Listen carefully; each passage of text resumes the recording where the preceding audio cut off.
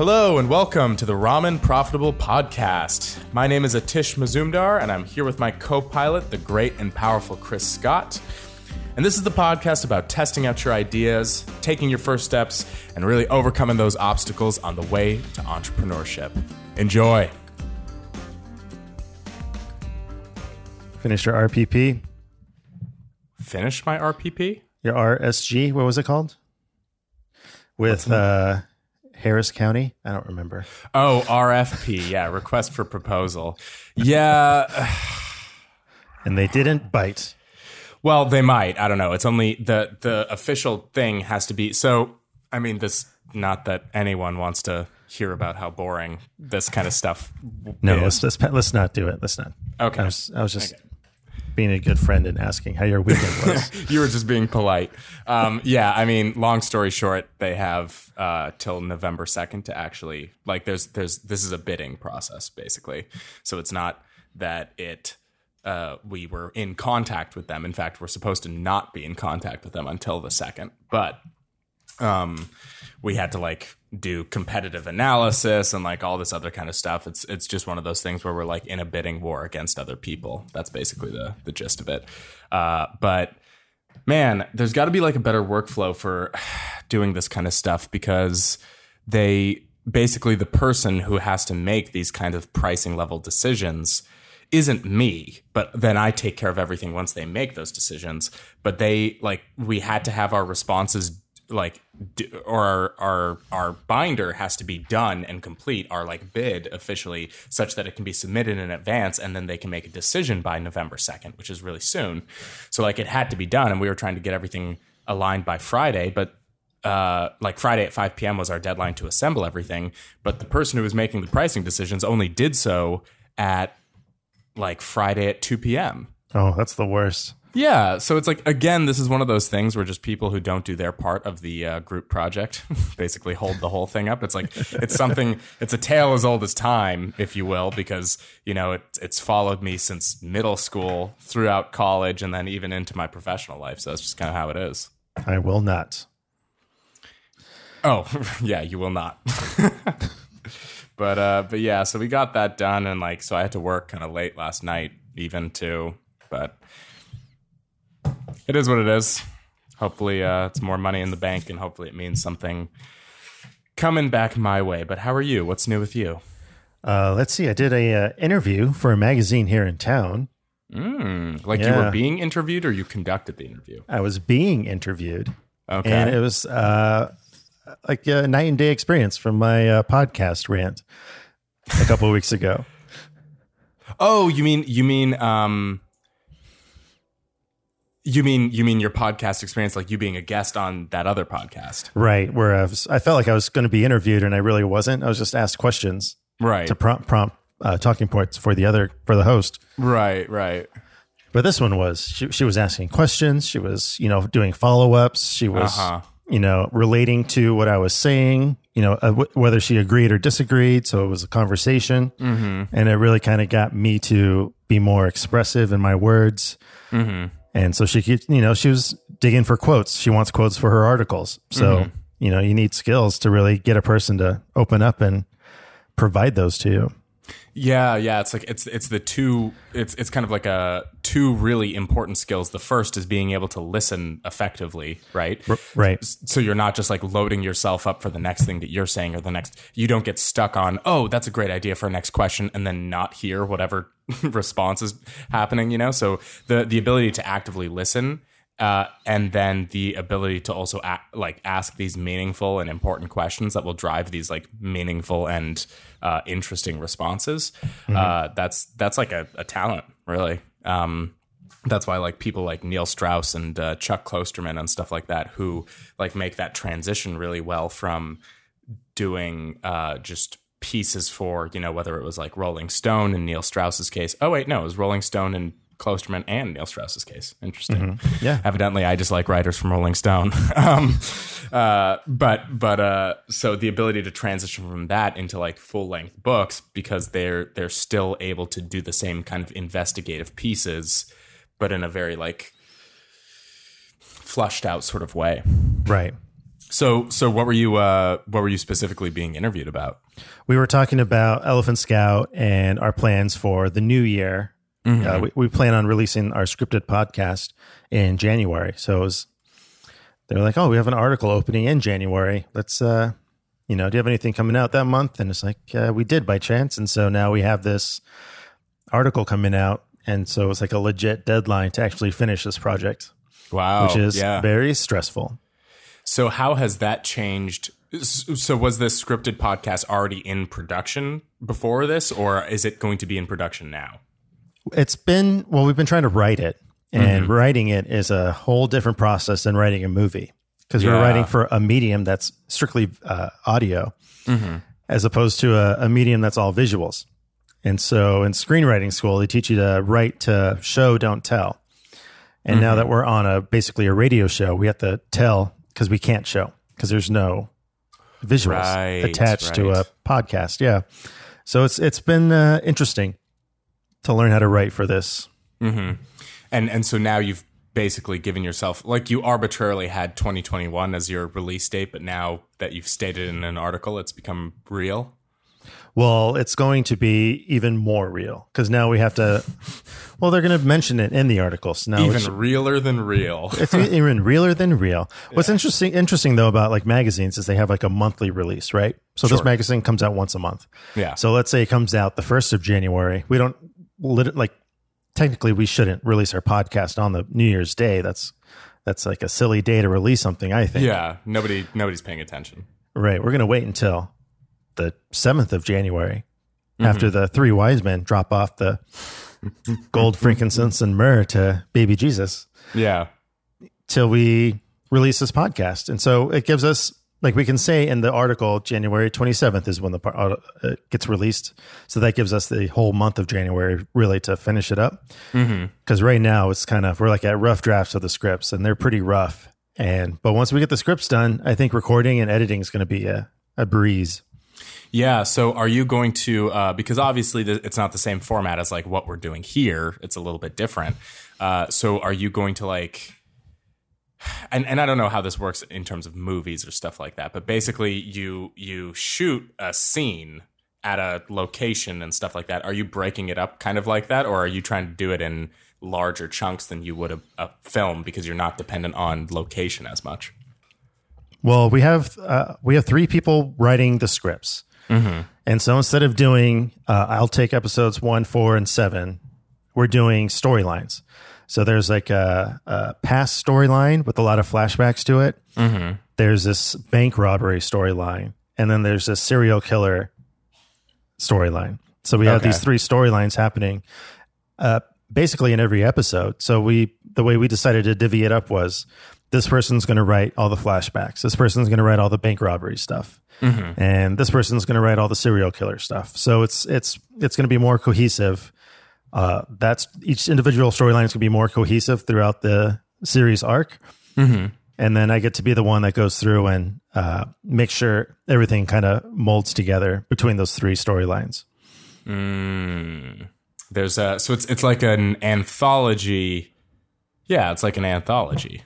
I wouldn't say that. It's kind of like when you watch, what's a show that you watch that I also watch? Yeah, good question. What's a show you're watching right now? I just finished Ted Lasso. Okay, what's another show that you just finished? I mean, besides the ones that I routinely cycle, such as BoJack Horseman, Entourage, and what else do I routinely cycle? I mean, Community, but that's kind of more of a throwaway.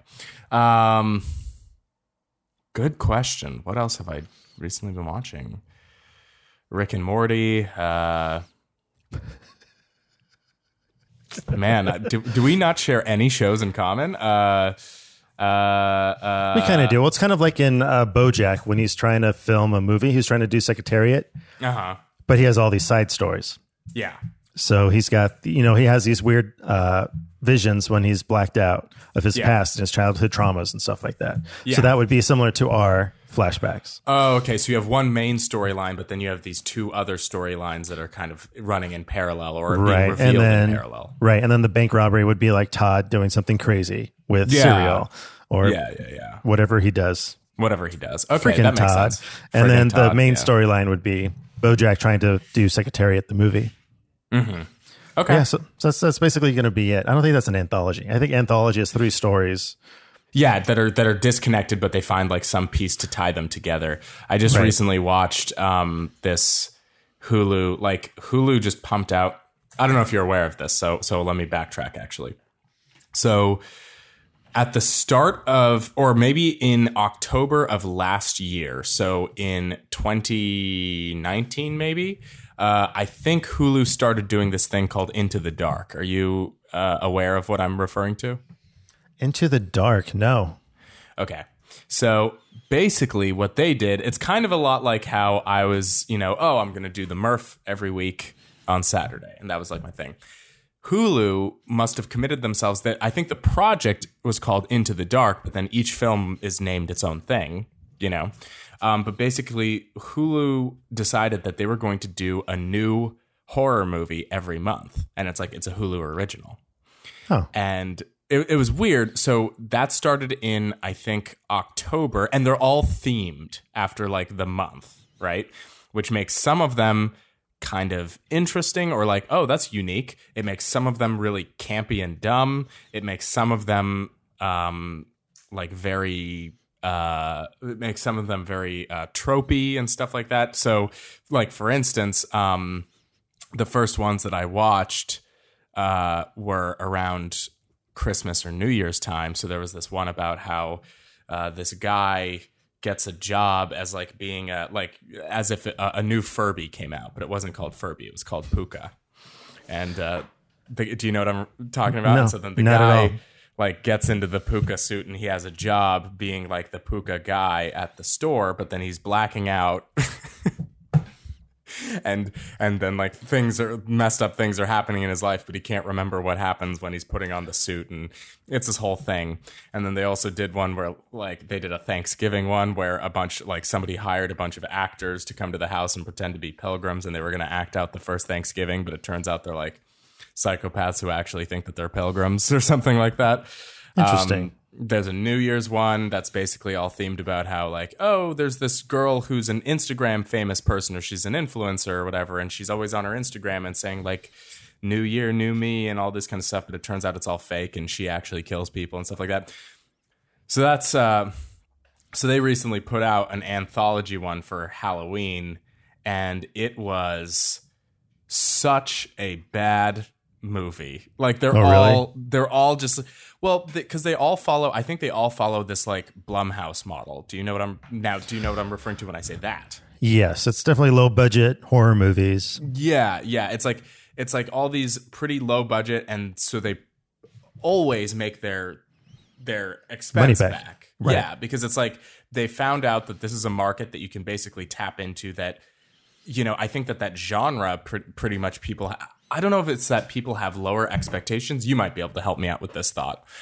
I don't know if it's that people have lower expectations of horror movies, or just that they're very easily consumed. Like they're not, I don't think people are holding them to Oscar standards ever or anything like that. So I feel like the bar or the barrier to entry is lower. So you end up getting a much larger, like the demand is far greater than the supply. Uh-huh. I don't know if that... I do think horror movies have an audience that is more forgiving than, let's say, a popular audience.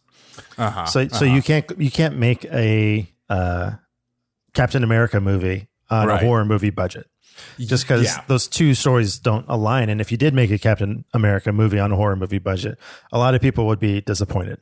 But I do feel like horror movie has had a history of being low budget, kind of B movie. Kind of throwaway stories that, not a lot of people took seriously, especially at the beginning of when its inception. No one really took horror movies seriously.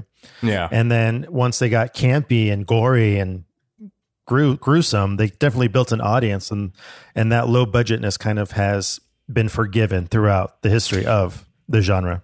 Yeah, exactly. And I mean, when me and my buddy were kind of scrolling through because we were looking for some like horror movies to watch, the amount of remakes and reboots, or like between sequels and reboots, the amount of like the same property, Like, do you know how many Texas Chainsaw movies there are and how many of those are reboots? Like they've rebooted the thing so many times because they're like, oh, here's the origin story. But then in the next movie, they tell the origin story again, but they're just changing it a little bit. But it's the same thing. So it's like, my God, if you can make a steady, like the budgets must be low and you can just kind of make a steady income off this. So anyway, so when I refer to the Blumhouse model, that's basically what I think Hulu is getting on board with too, is that like, look, we're going to do, it's a whole lot of movies that are like paranormal, meaning a ghost, meaning that you're probably spending some money on some like cheap CGI, but you don't actually have to pay for something to be there. You can like rig some practical effects to blow pans out of the doors or something like that. But then outside of that, you're not doing much. Right. But yeah, anyways, but in this one, it's called Books of Blood. And there's two actors who used to be kind of like decently big names, or they seemed like they were onto something. And now it just shows that their career has just teetered off. Yeah. That sucks. It's a real bummer, but it is what it is. You said something in there when you were talking about scripting. Oh, Realer Than Real. That kind of like got in my head about something that's kind of happened with me this past week that I wanted to get not so much your take on, but see what your opinion of this kind of workflow is, and then if you had any of your own unique strategies to share. Okay. So I think I already texted you about this earlier this week, but I'm very excited about it, even though it's like probably to most listeners or most professionals or most entrepreneurs or whatever, this is such basic baseline like nothingness, but to me it's new, which just goes to show you that I may be like the adage is like work smarter, not harder. I think I've been working harder this whole time and not working smarter at all. Are you familiar with Todoist? No. Okay. This thing has changed my life. In what way? And to clarify, we're not sponsored by Todoist, and I don't even think that they have a revenue model, or maybe I think they have a premium model, so they are making money somehow. I just don't, I don't have the premium, so whatever. But we're not sponsored by Todoist, but we should be, because it's a life-changing tool, at least for me it was. In what way? I've always thought that I was kind of an organized person, but it's very easy for me. For me, it's less about organization and more about lowering the barrier to entry to doing stuff. Do you know what I mean? Uh-huh. So there's this book. I would suggest you read it. It's not nearly as long and terrible as Principles. It's shorter and it's a much better read. It's called Atomic Habits. Have you heard of it? I have not. Okay. Atomic Habits by James Clear. I read it at the top of this year. And basically it's a book about how you can instantiate good habits in your life and how you can do stuff like that. And I'm always pretty okay with that when it comes to like things like physical stuff, martial arts, lifting, all that kind of stuff. But I struggle to have any form of like good habits or that kind of thing in both my professional life and then in kind of the creative projects that I'm undertaking outside of my directly professional life or what I'm paid for. So one of the things that this book kind of said is that you want to make it easy on yourself to do the things that you're supposed to do. So accessibility, I guess, is like really one of the key things. Like if you have your remote control like right there on the TV or right there on the table, it's super easy for you to just like turn on the TV and like, whatever, because you're relaxing, you feel good. You're just like fucking around, watching movies, whatever. But he really wanted to learn how to play the guitar. So instead he put the remote in a drawer in his in his display cabinet or whatever, and he made sure instead of having the guitar in his case that was in his closet, he kept that out on a stand so it was right in front of him. So basically what you're doing is like, I need to practice the guitar because I want to get better, and I have this like schedule that I keep myself to, so I'm going to lower the barrier of entry or like the activation energy required to go do that thing. And then that way I'm more likely to practice at the time that I slated that I was going to practice, and then I'm more likely to build the skills up and make things better, right? So for me, that's basically what this Todoist thing is doing. On the surface, it's like a very simple app, right? Or it's not even, I think they have a mobile. I don't do it on mobile. I only do it on desktop. Basically, it's this tool that allows you to create what they call projects, which are basically like tracks of stuff that you want to accomplish. And then you can list out either just in a step-by-step sort of tabular like checklist, basically, of like things you need to do. Or you can have it in a format that's like, so the way that I have it for my professional life for Axon is like, here's the queue of stuff that, and they're like little boxes. I think that's called a Kanban board, but is that something you made up or something you read in a book or something the app calls it? It's something that I think I read somewhere at some point in time, but I can't place it anymore. Like, I don't know what that is. A Kanban? Yeah, like Kanban. Is that anything? I don't know. That doesn't sound like anything. No, I'm going to say no. Okay. Well, maybe it's not a Kanban board. I don't know. Okay. So, but it is something. If you Google it, it is something. It is something. Okay. So Kanban board is something? Yeah. What does it say? There's like little columns on it. It's like backlog, in progress, peer review, in test, done, blocked. I'm sure it's different stages of a project, however you label them. Okay, see, I'm glad you looked it up because I was going to describe it way more shittier than that. Like, I wasn't going to be able to make that leap into what you said. But yeah, basically you use it as a to-do list, same as the same format where it's like you can check things off, but you visualize it in the different stages of whatever project you're kind of doing. So it's like on the first thing I did on this Todoist was like I made one of those project management boards, the Kanban board, for like my professional life, like the stuff I do at work.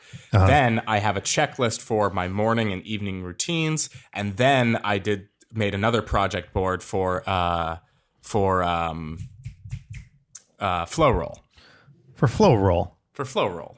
Nice. And so first and foremost, the ability to, instead of just, because oftentimes I'll come up with an idea while I'm driving or something like that, or while I'm doing something else, because I forget what principle this is or what it's called, but basically when you're locked in and you're looking at something and you're trying to solve a problem directly, you're artificially limiting where your brain will go because you're thinking of just the things in the parameters of like solutions. It's a shower principle. Exactly. Is that what it's called? I don't know, but that's what I call it. Yeah, but that's exactly what I'm referring to, right? Is that like oftentimes when I'm doing something else, now my conscious mind is thinking about entirely different things, but then something clicks because now it's like, oh, I'm considering options that I wouldn't have considered if I was literally just looking at the thing. So that actually made it super good for Flowroll in that sense, because oftentimes I'll come up with ideas when I'm just like chatting with somebody about it, or when I'm at the gym and we're actively doing it. I'm like, okay, I feel this way, or you know, whatever. And so when I'm testing or when I'm doing that sort of thing, I come up with ideas, but I never had a place, like I used to just write them down somewhere and then lose the scrap of paper that I had written it down on or something. Like now I have a central repository that keeps all of that on track. The second greatest thing about it, or really the thing that I think is really kind of changing the way that I work and the way that I do stuff, is that it has this natural, what is it called? Natural language processing, like built in. Oh, so you can just speak it? Yeah, well, you type it. I think you can speak it too. I think if you do it through the mobile app, you can also talk to it, and it'll set things for you. But basically, I can say, in my to-do list for Flowroll, for instance, I can be like, create another test batch for the week of this week. So that way I like know, and then I say tomorrow. And it'll link tomorrow to my calendar, which I link to the app, and then it programs that into the block that I said, tomorrow at 10. Mm-hmm. So it'll set something in my calendar that's linked that is now linked to my phone, that will then give me a reminder 15 minutes before and tell me, hey, you're supposed to build your formulations for the week, for this next coming week, today at 10. Right.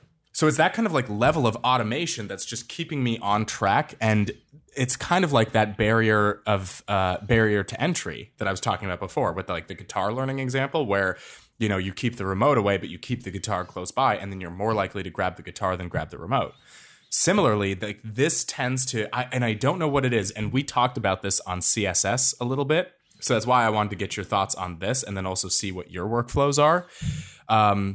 Because one of the things we said in CSS was like, once you write it down, it becomes real, right? Realer than real, as you said earlier. I don't remember saying that, but sure. Realer than real? You just said it this podcast. We can rewind this tape and bring it back. Anyways, doesn't matter. Point being that it's not magic, obviously, but something does. I found, at least for the past week or two that I've been using Todoist, it actively like changes how because now when I say, oh, you have to do this tomorrow at 10, or when you have to do this tomorrow, I'm much more likely to do it than if I just say to myself, okay, tomorrow you have to make the formulations for the next week. You know, you're supposed to do that. And then Sunday rolls around and I'm like, I'll get to it.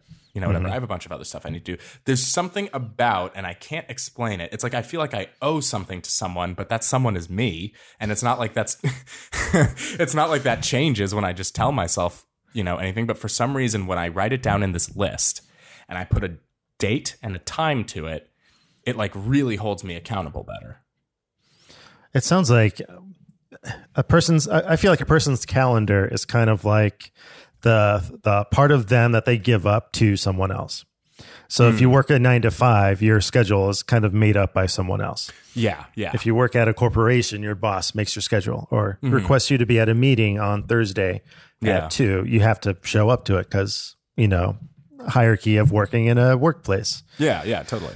But I do think with in the entrepreneurial world, you don't have that person. You're that person making the schedule. And so being able to actually define time for yourself to work on something, I think is what we subconsciously crave just because it's been worked into our psyche since childhood. You know, show up to school at 7 a.m, you know, do school until 9, then go to recess and then take a nap. And then, you know, we've been scheduled as children all the way. And then now we're adults.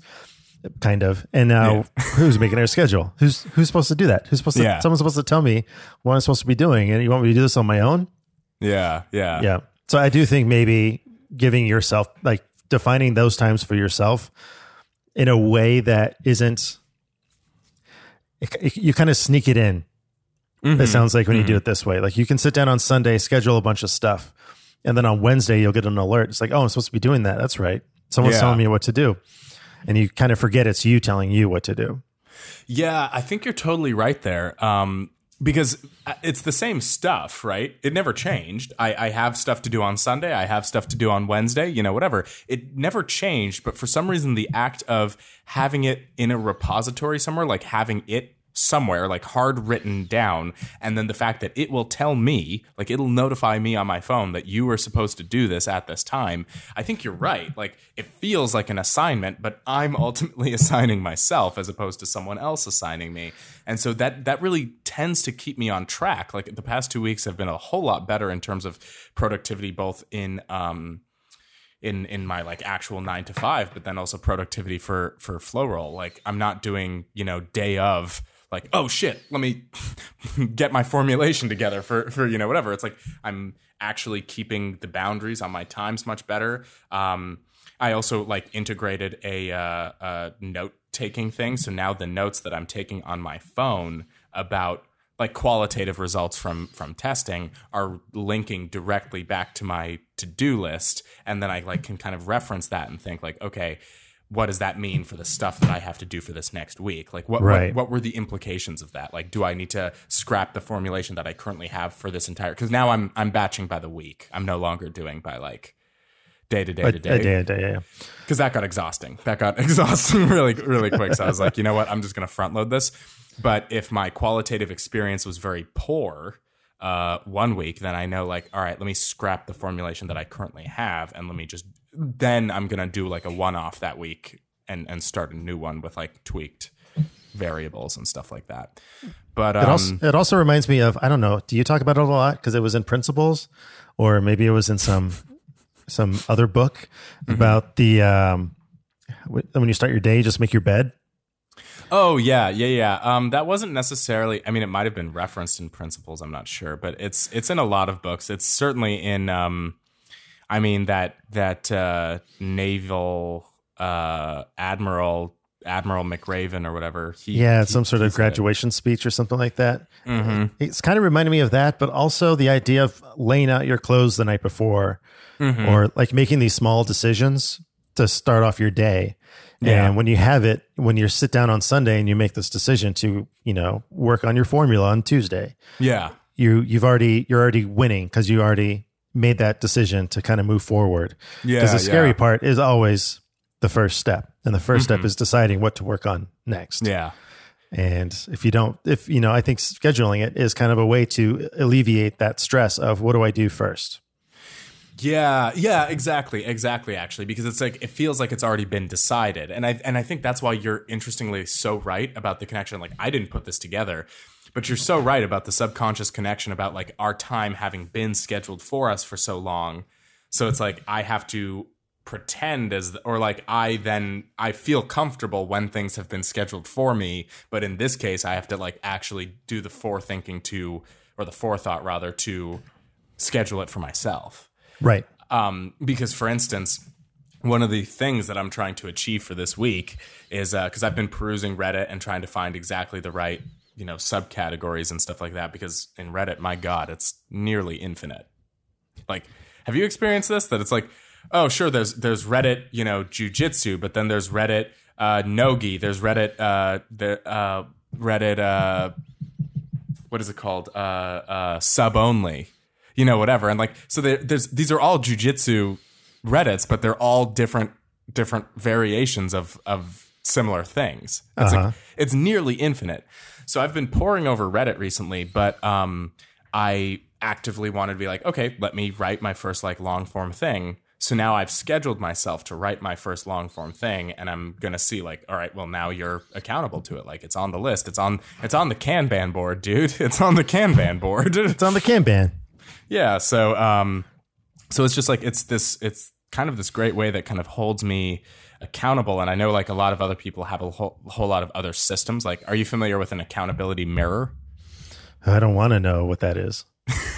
I mean, it's basically it's a similar concept, but it's basically where you write everything that you like, all your projects or all the stuff that you're like you have to do for the day or whatever, but you the night before had sticky noted it all over your mirror so that the next morning when you're brushing your teeth and doing all your stuff, it's like you're like, oh yeah, that's all my shit.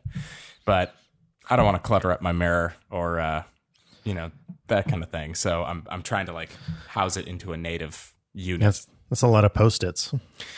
It's a lot of Post-its. I was notorious for using a lot of Post-its. When was that? That might have honestly been a replacement for the Kanban board before I had one, because I used to just do Post-its for things that I had to do for work and then like stick it on my monitors. But it just got cluttered and messy really fast. I don't know. But anyways, so I was just like, do you have any, like, what are your things like that? Or do you just hold everything between your two ears and you're rock steady and just able to keep yourself on the level? Or how do you like organize your weeks, or what are your best practices in terms of, because you've been running your own business now for a long time. I don't have a system like that. And I've been thinking about it a lot lately, just how having a system like that would just be so much easier. Yeah. Even like down to scheduling social media posts. I haven't done it in a while because I haven't sat down and scheduled post out yet. Mm-hmm. And so now I do wish I had a system where I could, have my list of tasks to do. And I do think things would work better. Yeah. Especially now that Elephant Scout's kind of grown a little bit. We have 3 writers working on this next project.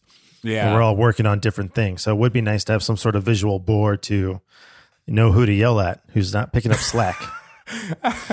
Yeah. I mean, especially with a large collaborative project like that, I feel like it'd be helpful to be able to like visualize each person's part of it. Right. As it goes. We did do a Google Doc together and we all split it up evenly and we did that visually, but it's kind of just there and it's not really accessible to all of us. And it's not really in a format that helps get things done. It defines things, but it doesn't really make a schedule of tasks to have completed by a certain day to eventually get to completion. Yeah. And it sounds like this helps that a lot. Yeah, I mean, at least it does for me. I'd be really interested to see if it works for your particular workflow, because I'm wondering if you can share a Kanban board. Now I'm just using that phrase all the time. I'm going to use it for everything. It sounds like the name of a Jimmy Buffett song or something. Kanban board. Kanban board. But I wonder if you can share one of those between like multiple people, and now you're all like, you can move the tiles and stuff like that as you actually get stuff finished to each like milestone. Yeah, it's, I mean, I don't know. I'm interested. I don't want to become one of these people who's like, have you ever used Evernote? I've tried. Yeah, that's my exact sentiments about it, right? It's like, there seem to be people, and I even checked out the Evernote Reddit, by the way, and it's like, it's full of people who are hacking the shit out of it to a level that like I don't even understand. Wow.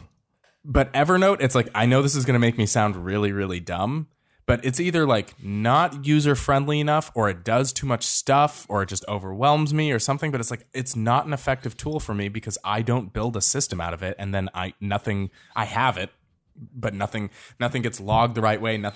I can never figure out a good organizational system. And I think that that's honestly because it's the difference between Android and iPhone, right? The idea of being able to customize all my stuff and whatever the hell an Android offers is really appealing. But to be honest with you, I don't want to spend all that time doing that. I just want to plug and play, right? I want to have my music thing, my podcast thing, my texting thing, and it's all set up already, and it all kind of flows together. And that's what the iPhone does, right? It has everything locked in. It doesn't allow for so much variability that it gets complex. Evernote, I feel like, is way too complicated because there's just so much variability in the way that you could do it that it's like, I already have to do background research just to figure out how to use this app. Right. I mean, I keep it old school. I do make to-do lists and like write it out on a piece of paper and just check things off when push comes to shove. And I do have a calendar, a Google Calendar, when I have to, meet with people. That's what I put in my calendar, just because I know someone else is giving up their time. I need to remember that. Right. And my calendar will remind me that I need to do that. But for other things, it's mostly just in my head, but getting it out would be more productive, I think. Yeah, because it's also with this, and what I'm trying to figure out is I'm wondering how much stuff I'm leaving on the table, so to speak, by not physically, or I mean, not physically, digitally, but without allocating those thoughts. There was a quote that I came across somewhere that's not here, but it's like, I forget who said it, but basically somebody said, it might have been Walt Whitman, which is like, who fucking cares? But I think whoever it was said, your brain was designed to have ideas, but not to store them, which is only partially true because your brain is also obviously a storage unit. Yeah, but you only use 10% of your brain. Yeah. I'm kidding. I'm kidding. Let's say that. But yeah, actually, it's like, if you want to, but I think and there's, I probably could find the background science to reinforce this, but I think that it's probably true, right? That the more of your kind of brain power and energy that you're using for storage and then for retrieval, it'll limit the amount that you'll be able to dedicate to just having ideas and just like thinking critically about stuff. I think this isn't, again, not vetted out in any sort of way. So theoretically, if you lower this basically focus and energy that you are portioning towards like storing information, and now you have it somewhere, whether it's like in a physical notebook, whether it's online on your Kanban board, whether it's in your Google Calendar, whether it's, you get an assistant and they're just responsible for, taking all your notes. I don't know. But it kind of frees up, like, I can understand why, why or how that would free up a whole lot of RAM, basically, for you to just focus on kind of creative output tasks, as opposed to like, oh yeah, I need to remember all this background stuff. Like it relieves that burden of you, sort of. It's kind of like writing a first draft. For me with screenplays, the first draft is always, a lot of people call it a vomit draft because You're just getting the initial ideas out on the page, because then you really finesse things and rework things in the rewrite. And that's where the real writing happens, is rewriting these initial ideas and just making them better and building them up and really executing them to their fullest extent versus what's just locked up in your head. Yeah. Yeah, and that's actually a really helpful thing to bring up because, I'm trying to think of these like long form Reddit posts that I want to, or like these, for lack of a better word, essays or, whatever, that I'm thinking about. And the problem is that I'm not really thinking about it in terms of with a narrative structure, you would think about like a beginning, a middle, and an end, right? Uh-huh. Similarly, I'm not really thinking about like I have a premise in my head about what I'm trying to, and I have the beginning and the middle, basically. Like I have the idea that I'm trying to investigate and then the point that I'm trying to arrive at. But all that middle ground is, it's just out there in the ether. So I guess you're right. It's like I should focus more about just the first draft, just getting it out, like whatever, and then you can rearrange how things go and figure out how things flow best and stuff. That comes in secondary and tertiary drafts, is what you're saying. Right. Yeah. It reminds me of the Underpants Gnomes from South Park. Yeah. Phase 1, collect underpants. Yeah. I don't know what phase 2 is, but phase 3 is profit. Right. Exactly. That's kind of where I'm at, because I'm like, oh, okay, cool. Like, I really want to introduce the topic of why nootropics would be interesting for jiu-jitsu, right? Specifically. Uh-huh.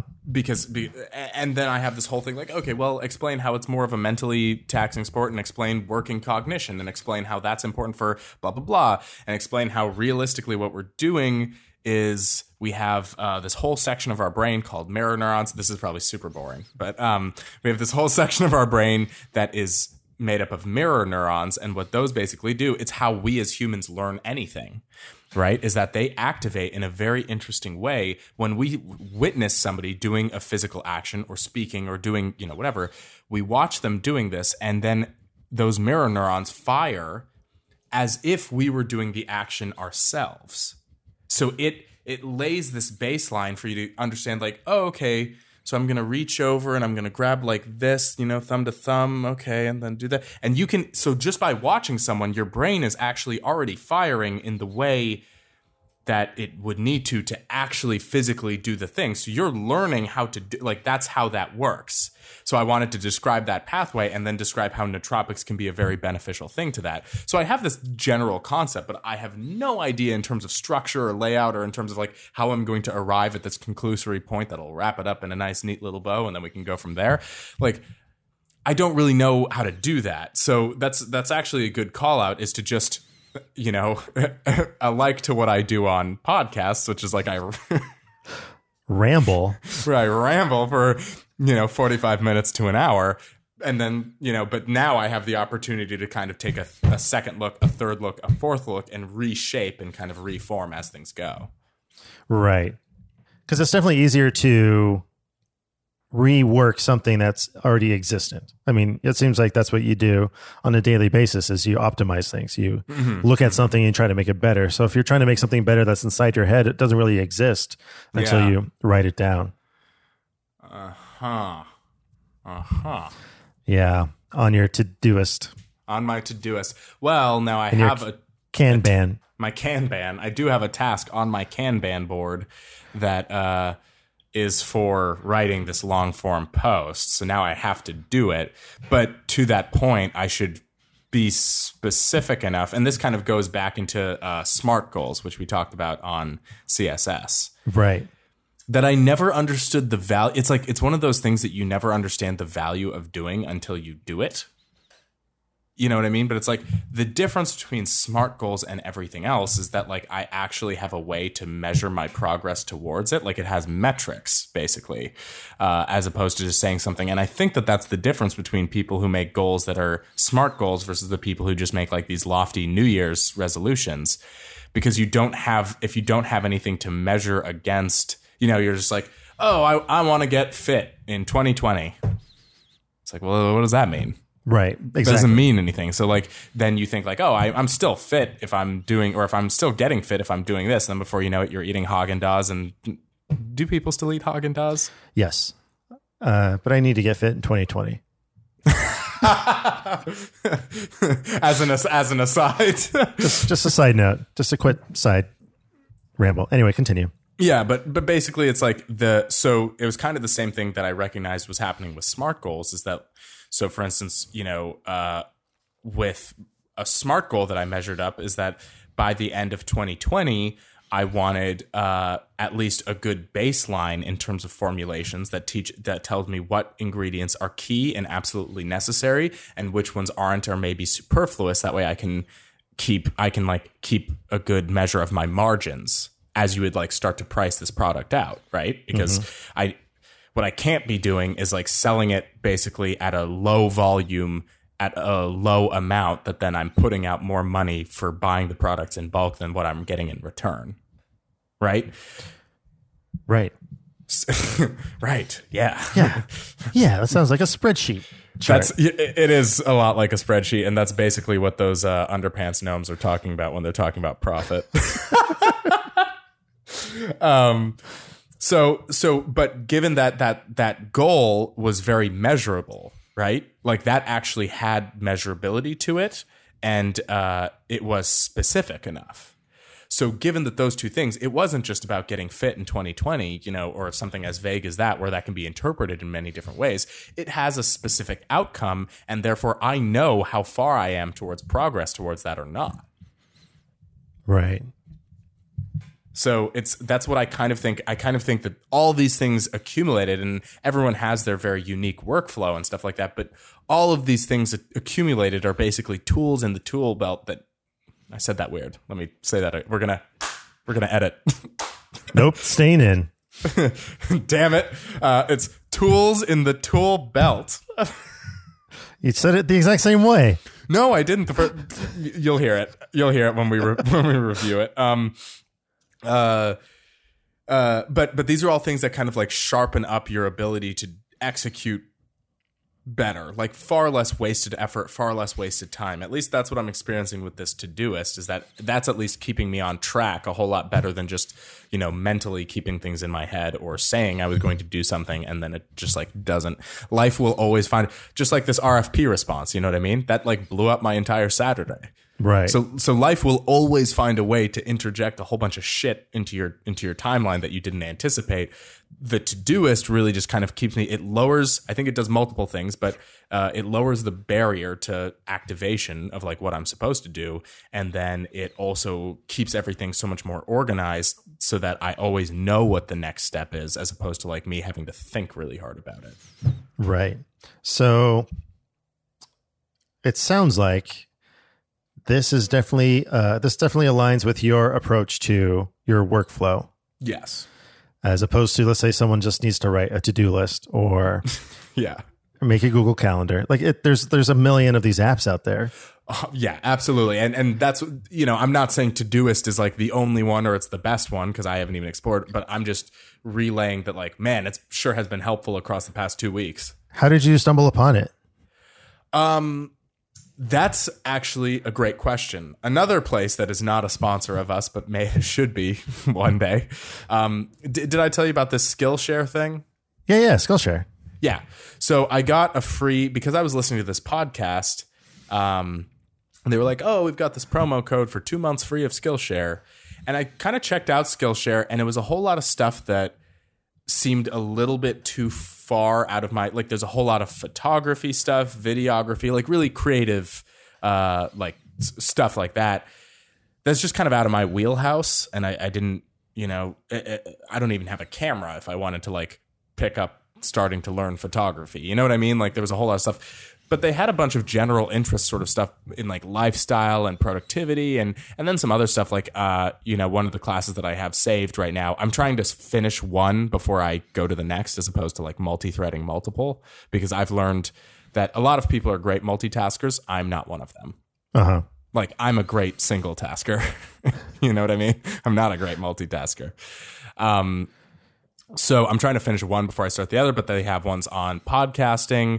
They have ones on here's how you like create a good Instagram brand. And I was like, oh, that's perfect, because I'm trying to create, like I was trying to work through how to create an Instagram brand for Ramen Profitable and also one for Flow Roll. Like great. I would love to learn how to do that because like I only have experience with Instagram insofar as much as, hey, here's me with my dog.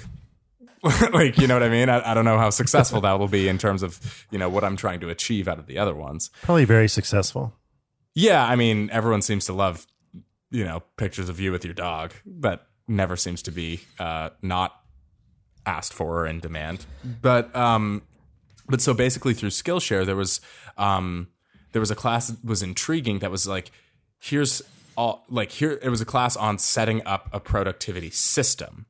So it was like the same verbiage that you just used about like your particular systems and workflows and stuff like that. It's like, yeah, I realized that I don't have a system at all. I didn't even have a personal system that just like, oh, I prefer to keep, I write my own to-do list and I keep everything in a notebook and whatever. It's like, I had no system.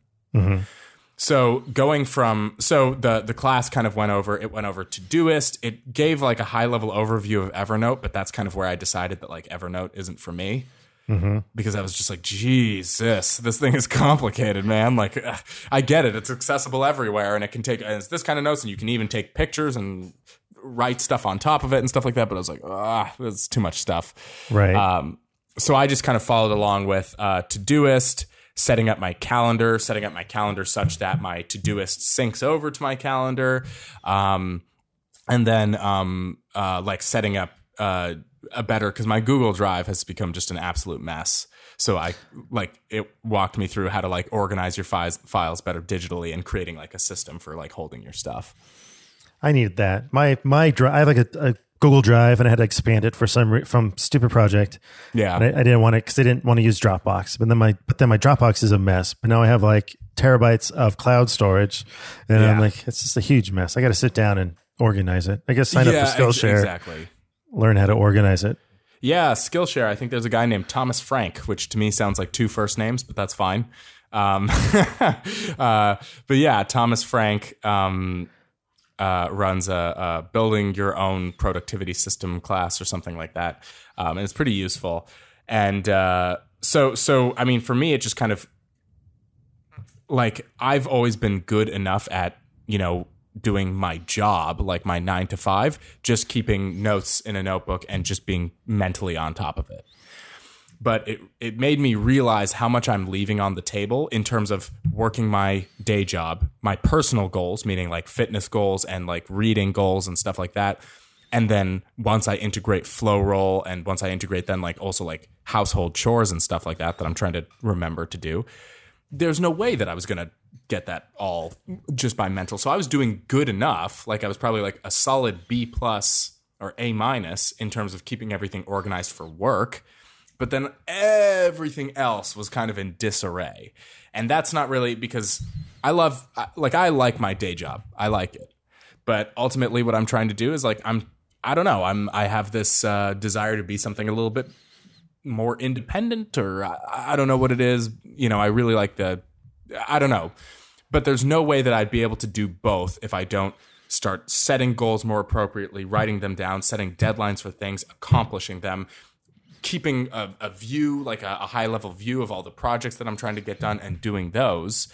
You know what I mean? It's just, it just, like I was saying that we referenced in that CSS episode, for some reason committing it to something does make it feel different and does make, like, I've been doing a whole lot better in terms of accomplishing stuff, even for Flowroll in the past 2 weeks than I was prior.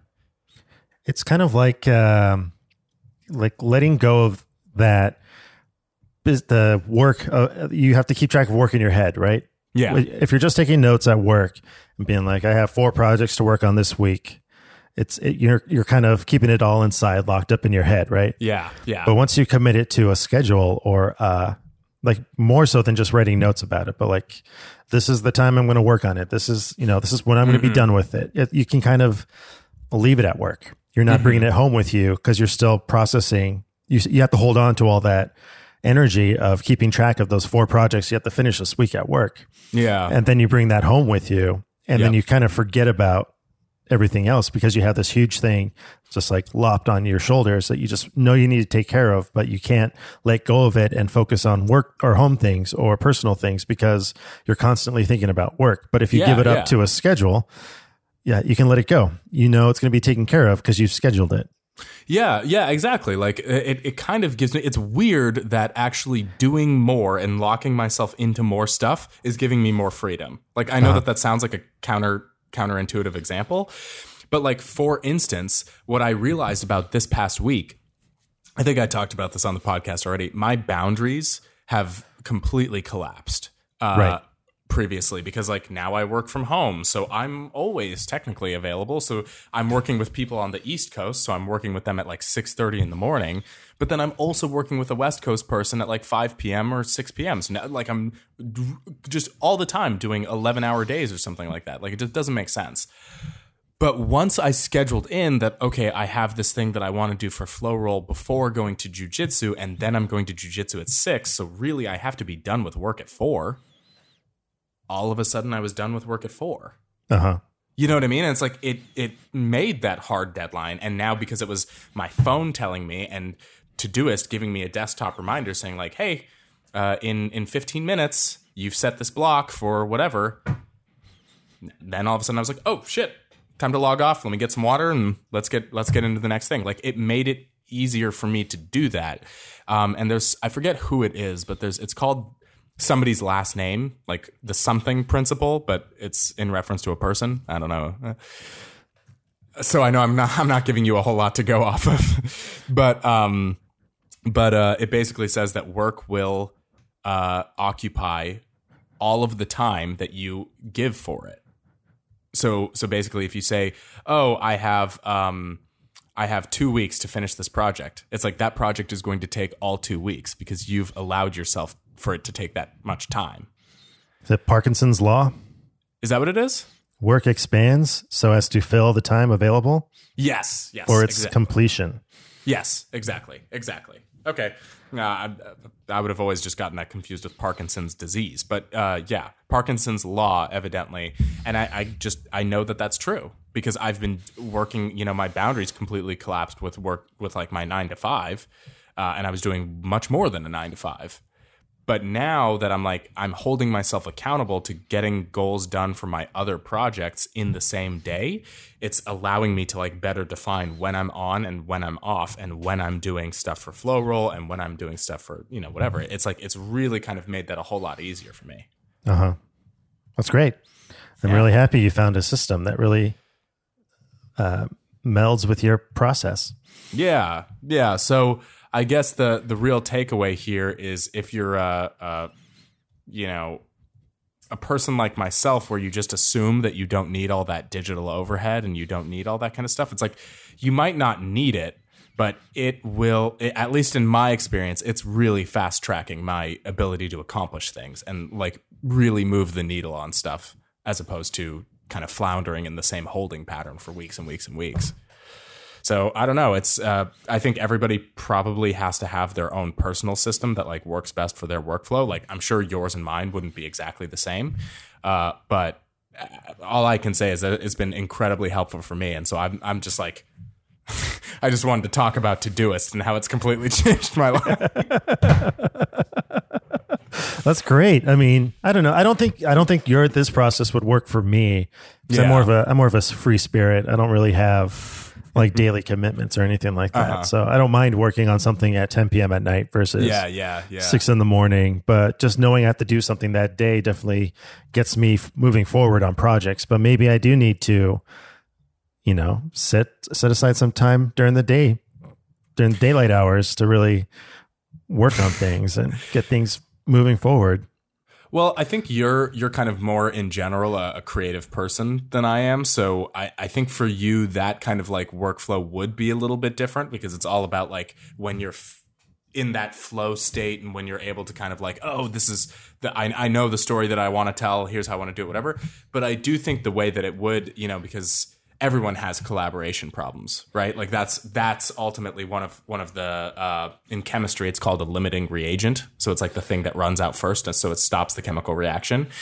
For me, and I know that you've kind of evoked the same thing, it's like it's always working with other people that kind of jams it up a little bit because I don't know what they're accountable for and I don't know what they're going to deliver, if they're going to deliver out on time, all that kind of stuff. So at least the idea of a Kanban board seems to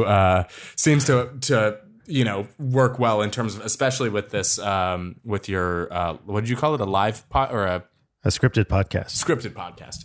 It seems like it would work well with the scripted podcast since you have deliverables that you need from other people. Right. So I'll set up the system and try and make it work. Yeah, try and make it work. Give it a go.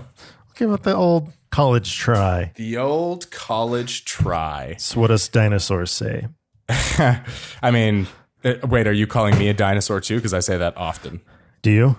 Yeah. Although I'm realizing I'm getting into what was it that I just? Oh yeah, I'm realizing that I think it's this year. Yeah, this year or this coming year, I will have been out of college for twice the amount of time that I was in college. Whoa. Yeah.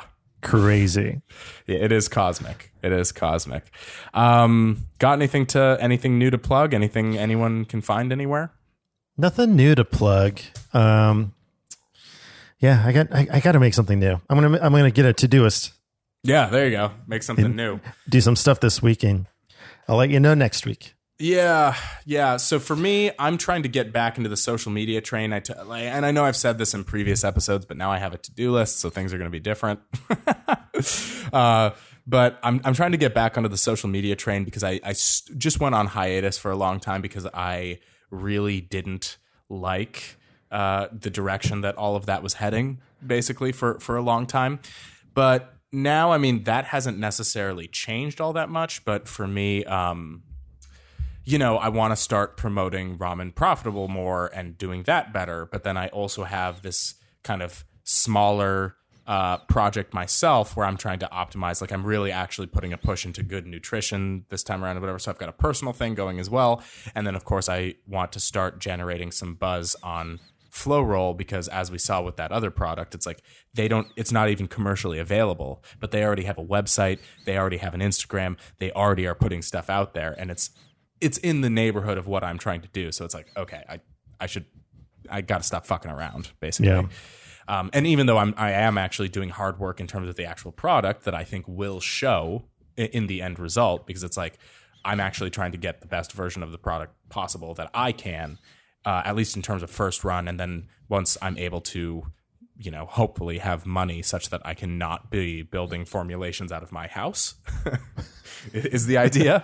That's a whole other thing. Maybe we should say for a podcast of a different time, because I'm looking into how that's done. And there's actually some really affordable options and stuff like that, but it's a whole different thing. It's a whole thing. It's a whole thing. So basically, find me on Instagram right now. I only have the one handle. It's at AtishMazish, ATISHMAZISH. And I promise I'm going to be uploading some more content there. But more importantly, I hopefully will have some content for future things. I have a long form Reddit post. I actually have a Reddit account. So I have a long form post that'll go up there that I'm going to also try to mirror over to a website. It's all on the Kanban board. It's all on the Kanban. Yeah. So, all right. Well, perfect. Yeah, that's it for me. You can find me at there for now. Twitter is a dumpster fire, so I'm basically never going to engage on Twitter ever. It really is. Like, do you still function on Twitter at all? I recently just ran into some advertising on Twitter, and I don't know. It just doesn't seem worth it. It's completely. I've completely lost the thread on what you're supposed to be doing on Twitter.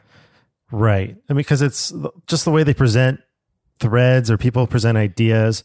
And then there's this new trend going on with shareable content, like people making their own infographics. And it's like, what's really true? What's really not true? And things are just so easy to share, but not easy to really check and verify yourself. Yes. And it's just it's a bizarre time right now. Yeah, exactly. And Twitter seems to be the place, like all social media in a general sense have kind of been escalated into weird like territories that I'm not that big of a fan of.